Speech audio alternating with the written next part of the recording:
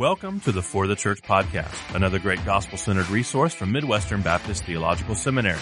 My name is Jared Wilson. I'm in the beautiful Spurgeon Library today, as always, in the studio, working the board, trying to figure it out. Don't want to mess anything up. I think so far so good. When they have me flying solo in here, things tend to go wrong, but hopefully nothing will go wrong today. Hey, are you sick and tired of hearing about what evangelicals believe or don't believe, how they vote or don't vote, how many of them actually go to church or read their Bibles and pray every day? Seems like every time there's a new poll about evangelicals, we have another reason to kind of wring our hands and clutch our pearls. Are you tired of the endless debates about what an evangelical even is? Is the word meaningless? Well, here today to help us kind of sort through this movement in crisis is Dr. Thomas Kidd. Kidd is the James Vardaman Distinguished Professor of History at Baylor University. He's also, not incidentally, a visiting professor of church history here at Midwestern Seminary, author of a bazillion books, including one that was the inspiration behind our conversation today, last year's Who is an Evangelical? The History of a Movement in Crisis, published by Yale University Press. Dr. Kidd, thanks so much for coming on the podcast. Thanks for having me. Yeah, so the question about the usefulness of the word evangelical has been continually popping up here, at least in our corners of social media and Christian media and those sorts of things over the last several years. And I remember probably even like 10 years ago, I was participating in a group blog that was hosted by First Things. Actually, they had an evangelical portal that Joe Carter and myself and a few others were involved in. And I remember the question being asked then, is the word even useful anymore? How do you define evangelical? Has it come, has it morphed? And that was 10 years ago. Today we're asking a similar question. Does it just mean white conservative Protestants, as some say, or does it simply refer to a kind of political voting bloc? I think maybe that might be kind of short-sighted. What's the current state of the evangelical question of the word evangelical from your perspective? Right. Well, I think that this operates at multiple levels, and that makes it difficult to know, its usefulness in what context. I think is really the probably more specific issue that we're dealing with. And of course, at the level of the word itself, I mean, it's a biblical word in Greek. And so we can't get away from it in that sense, of the good news sense of evangelical.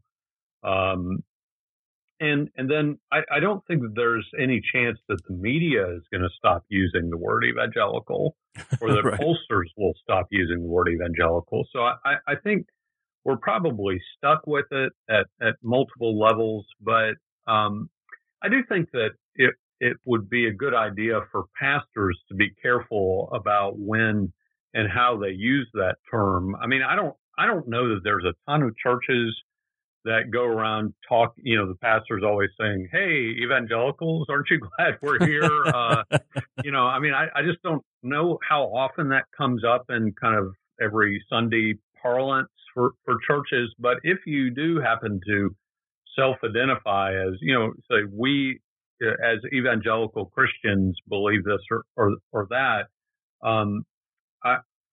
I think it's worth pastors sort of registering caveats about, now I'm not using that as a political term like you hear in the media a lot. I think just saying a phrase like that probably can help smooth over some potential misunderstandings about the term, especially among non-whites that are in your congregation who especially African Americans, I think, inexorably perfectly understandably hear political connotations in that term that you may not wish to convey. Yeah.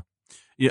What's interesting is, though, I've heard from, African American brothers and sisters that when we say evangelical, we should qualify that and say white evangelical, because that's, usually the context, for which people mean it. And yet I've also heard the pushback to say, just over the hand wringing about getting rid of the word. And part of the impetus behind, getting rid of the word is because, as you mentioned, the way the media tends to use it to refer to almost a vague, almost amorphous kind of political movement, or just as a voting bloc. The president is is courting evangelicals, that sort of thing. And so I say, we really should just find a new word. You mentioned the biblical roots of it, that it comes from the word, the evangelion, which means good news, the gospel itself. But I've also heard that we should not be so short-sighted globally, that we have brothers and sisters around the world who have embraced the term evangelical. They consider themselves evangelical, our Korean brothers and sisters, and so on and so forth. And is there such a thing as, discounting them by trying to kind of distance ourselves from the word itself? Yes, I think that's true. I think that there are places in the world, and this would be a great project for someone to research about the uses of evangelical around the world, and how different believers are more or less enthusiastic about the term. Just purely anecdotally, I was talking to a Puerto Rican sister at my church about this issue recently, and she was adamant that evangelical is a really good word to use. And in her context, it was, that we're not Catholics. A lot of times in Latin America, that's still what the word evangelical implies, is not Catholic. Okay. For those heavily Catholic cultural contexts that they're coming out of. To her, it also seemed this is a pretty charismatic sister, and she seemed to think it also implied that believers who are charismatic. So, I think there are some evangelicals who might not want to carry that baggage either, but, right. So we just have to remember that even in different national contexts, it means different things. But in America, I think I'm fine if people want to self-describe as what, Jesus followers or gospel Christians. Those seem like good terms to me. But they're not terms that the media and especially pollsters are going to pick up on. And so one of the reasons I wrote the book and do what I am trying to do is I just think I'd like to be a resource to people in the media about the way that the term is used. And among other things, remind people, as you suggested before, that it's not just implicitly white in the way that the media uses it. A lot of times the polls are only polls of white people, and especially exit polls where the 81% number came from. They're virtually always only asking white people if they're evangelicals. So it's sort of if this then that. If you do not say that you're white, you don't get asked the evangelical question in a lot of these polling stories. And there are reasons historically for that. It's not just a malevolent thing that they're doing it this way, but it's not just implicitly coded as white. It's by design in the polls. And so for us in the church, I think that's just a really highly problematic aspect of the media coverage of evangelicals. What's the history of the word? Did it originate? Apart from the it's pulling from the Greek language, but the evangelical as a descriptor for, Protestants, Reformation, tradition Protestants or Reformational heritage Protestants. Where does that word come from? Is there someone who kind of pioneered that, or do we see it kind of popping up for the first time in a certain a part of church history? Well, in the Reformation, it's definitely connected with just Protestantism. In German, the word evangelisch just for a long time just meant Protestant, okay, or maybe Lutheran, and so it does have a deep Reformed history of the associations with it. And then in English, for a long time in the 1500s, 1600s. It did tend to mean the same thing, and in those times when you had so much conflict in England about Catholic versus Protestant, evangelical tended to just mean Protestant, and in those days it was almost always used as an adjective rather than a noun. I've just been reading a book by John Owen who constantly uses the word evangelical, but as far as I know, always as an adjective. Right. Evangelical faith, evangelical truth, an evangelical book or an evangelical sermon. Yeah, evangelical ministry. And that pretty much is the way that it was through the Great Awakening in the 1700s. Evangelical became connected with people like George Whitefield. These are the evangelical believers who were participating in the revivals. And then in the 1800s, I think is when it starts more commonly to be used as a noun, though certainly not exclusively. When it was used as a noun in the 1800s, it basically meant Christians who followed in the wake of Whitefield and Wesley and Edwards and those sorts of people. But I think that the nounification, if you will, of the word evangelical really gets fixed with the founding of the National Association of Evangelicals in the early 1940s. That's when I think you see the full transition towards it being used as a noun, mostly.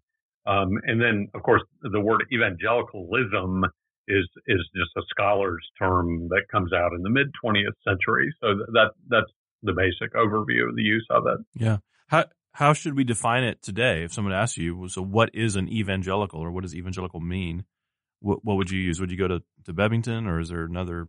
Has that kind of outlasted its usefulness? Well, I think that Bebbington's 4-point definition is a good definition, and it's worked well for a long time now. And you do see that come up in the media sometimes when people are trying to understand theologically what evangelical means.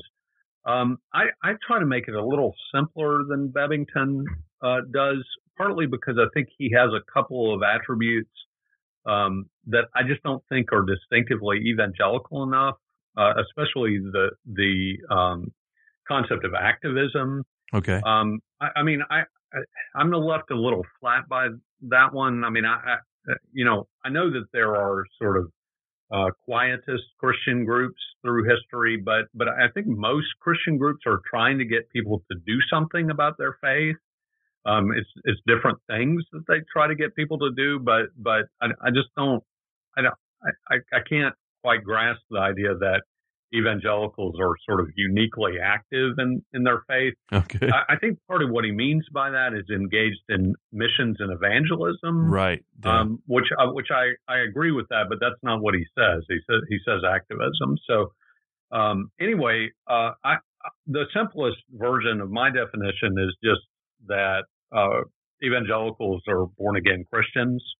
And so putting the focus on conversion, the conversion experience, as key turning point in evangelical faith and piety.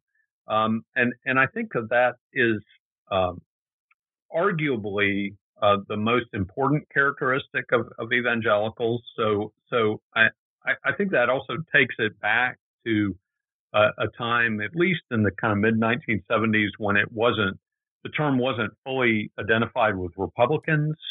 You think about Jimmy Carter's candidacy, and he really was the most important person who brought the term born again into American popular parlance.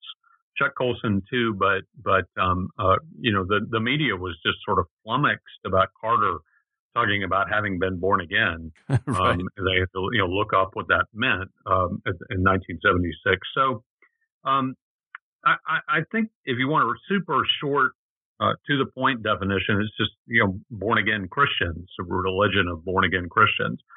But I also add, if you want to get a little more complicated, the conversion experience, and then the very high view of the authority of the Bible, and then a felt sense of God's presence in your life. Whether you talk about a personal relationship with Jesus, or walking in the Holy Spirit, which is a biblical term, but was very commonly used in the 1700s among evangelicals. But that makes it a sort of 3-point definition. If you want to go with the more complicated one, conversion, Bible, and felt presence of God, I think those work better for me, because I really do think that they're evangelical distinctives. not necessarily uniquely evangelical, but if you take any one of those away, then clearly you don't have an evangelical anymore. Okay, so let's dig in a little deeper. Why do you say the movement is in crisis? What's the crisis? Well, some of it is just the confusion over the politicization of the term evangelical, which began probably in the 1950s with Billy Graham's longstanding partnerships and sometimes very close alliances with American presidents, including Dwight Eisenhower, Richard Nixon, and he certainly had a relationship with every president from Eisenhower to George W. Bush. I think especially, of course, in the 1970s, 1980s, when you start to get polling about evangelicals, 1976 is the first time that Gallup starts asking people whether they're born again. And I think that's a really important moment when evangelicals basically lose control of the public impression of what their movement is and what evangelicals believe. Because it is co-opted by the media and pollsters for political purposes. And of course, there were always evangelical spokespeople who fed right into that narrative and still do today. But there's been very little interest in the media, understandably, in what kind of goes on a week-to-week basis in just a regular evangelical church. I mean, there's not going to be any reporting on evangelicals praying or sending out missionaries or singing worship songs. But those are the things I think that to just regular evangelicals, that's why you're an evangelical, is living out your faith that way. But that stuff just doesn't matter in the media treatments of evangelicals. And again, I understand that. The media operates on conflict and political controversy and that sort of thing. So the week-to-week piety of evangelicals is just not of interest in public discussion. So that disjunction, I think, between image and reality for evangelicals is a major part of the crisis.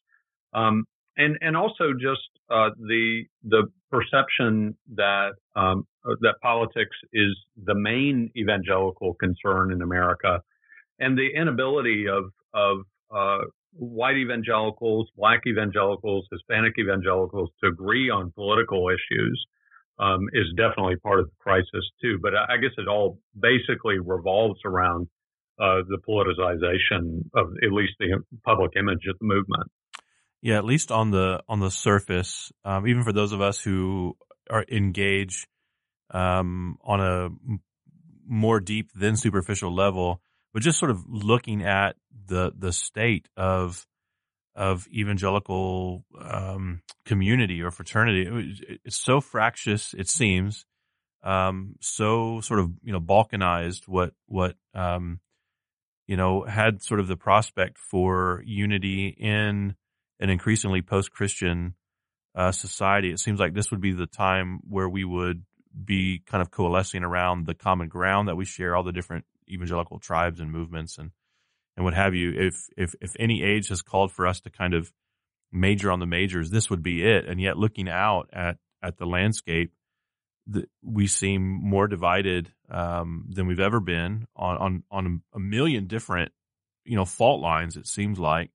And so it causes some of us to just sort of wonder, like, has the virus for this always been in us? Has it always been a part of the movement? Has the crisis been somewhat kind of laying under the surface in some kind of subterranean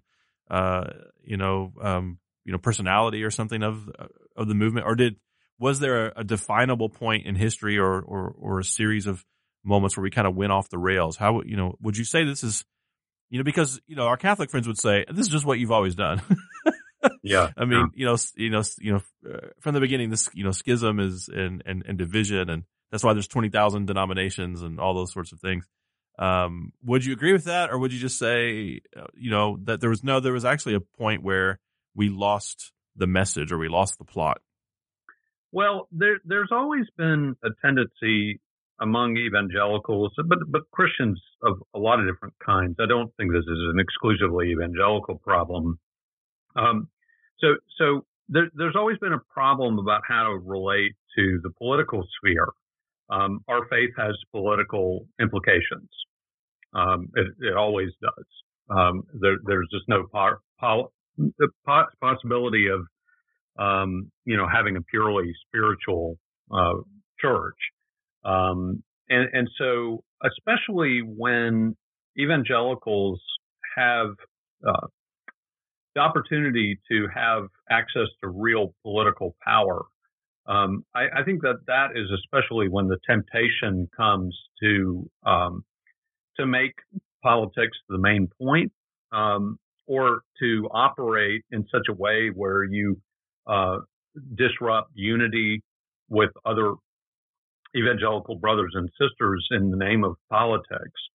And I've been working on a book lately on Thomas Jefferson, and evangelicals had very, very different views of Thomas Jefferson and would just tear each other apart over their view of Jefferson. Some thought that he was, a God-given fulfillment of prophecy for the enshrinement of religious liberty, and other people saw him as almost kind of an antichrist kind of figure because of his, wow.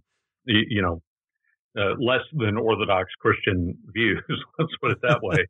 So, that people were just tearing each other up over that. And there was a North and South dynamic. Southerners tended to be more keen on Jefferson than Northerners were. So anyway, you can go back to the 1700s, 1800s and see, whether it's about the issue of slavery or what, evangelicals tearing each other up in politics, over the course of history. But I do think something new happened starting in the 1950s in America that, especially after some decades of, especially after the Scopes trial in 1925, a lot of evangelicals sort of were embarrassed, took a step back, they'd been mocked in the public sphere for some years for being, bumpkins and just out of touch politically and intellectually. But in the 1940s, 1950s, there was kind of a new opportunity to have political influence. And that especially came through Billy Graham. Graham was just such a sensation starting in the late 1940s that he started getting called on by presidents, starting with Eisenhower, who Graham helped to recruit to run for president as a Republican in 1952. And that kind of access to the heights of political power at least seemed new to a lot of white evangelicals and was really alluring. I mean, if you're getting called by the president, and the president is saying, will you pray for me? Will you counsel me? Will you make appearances at campaign stops with me? Can I speak at your evangelistic rallies? And so, these are, it's tough to say no to these kind of things. But I think that a lot of white evangelicals caught a vision for political access and power that not many evangelicals in history have ever had. And that, I think, really culminated with the election of Reagan in 1980. And even though Reagan really didn't do much for evangelicals, at least in terms of welcoming them into the White House after he got elected, but still, the moral majority felt like they had elected a president, and in fact had defeated Jimmy Carter as a different kind of evangelical along the way to do it. And so I think that really set the pattern that evangelicals felt like they had access to the heights of political power, especially in the post-Roe v. Wade era. There was a sense that this could potentially set things right culturally for evangelicals and for the nation, and that evangelicals would really be foolish to give that up, almost regardless of who the candidate was. And of course that leads ultimately to the white evangelical partnership with Trump in 2016, And I think a lot of the fighting about politics in 2016 and in the years since has been about whether we expect white evangelical leaders to kind of toe the line on the moral majority model of trying to maintain access to Republican political power. And I still think that even though I have very serious concerns about Donald Trump, I in a way can understand the calculation that a lot of white evangelicals made, especially around the pro-life issue, because the Supreme Court certainly now seems to be more open to at least regulations of abortion than it was before Donald Trump became president. So, I understand that calculation, but of course, a lot of people like me and others are worried about evangelicals paying a very heavy price for an alliance with someone like Donald Trump. Right. So, what's the remedy? How do we regain a sense of unity, if it's possible? A couple of weeks ago, I was on another fellow's podcast, and he asked me the same question. I was kind of taken aback by it, which is to say, Jesus prayed that we would be one in John 17. What would it take for us to actually have an experience of that, to actually be one? As you look out at the very tribalistic, very partisan, often divisive landscape of evangelical Christianity in the States in particular, what will it take to cool things down? Let's just start there. Yeah, it's a tough question because I think that people on all sides of these issues just are going to have very strong convictions about the best thing to do about politics, and that's going to be divisive. I guess Christians having divisions about theology or politics, that's always going to be with us. So I'm not. I really don't have high aspirations for us all sort of sitting around singing Kumbaya together. But I do think, especially in our churches, we really do have a responsibility and an opportunity to model love for one another across partisan divides. Yeah. And I've certainly seen that in my church. I've been pretty outspoken against Trump from an evangelical perspective, but I always have to be mindful that every Sunday I'm going to be with people that I love who voted for Trump and quite like Trump. And I actually think that's a good thing for Christians, to be in congregations. And if you're in a congregation of any large size at all, you're going to have people with very different political views. Maybe different political parties, Yeah. As unbelievable as that may be to some Christians. And I think the challenge to love and be patient with and to understand, I have no hope at all about kind of unity and kindness on Twitter. But I think within the local congregation, because of those personal contexts and actually having to talk with people face to face, or just not talk. It's okay. Like, we don't need the church to be more politicized, right?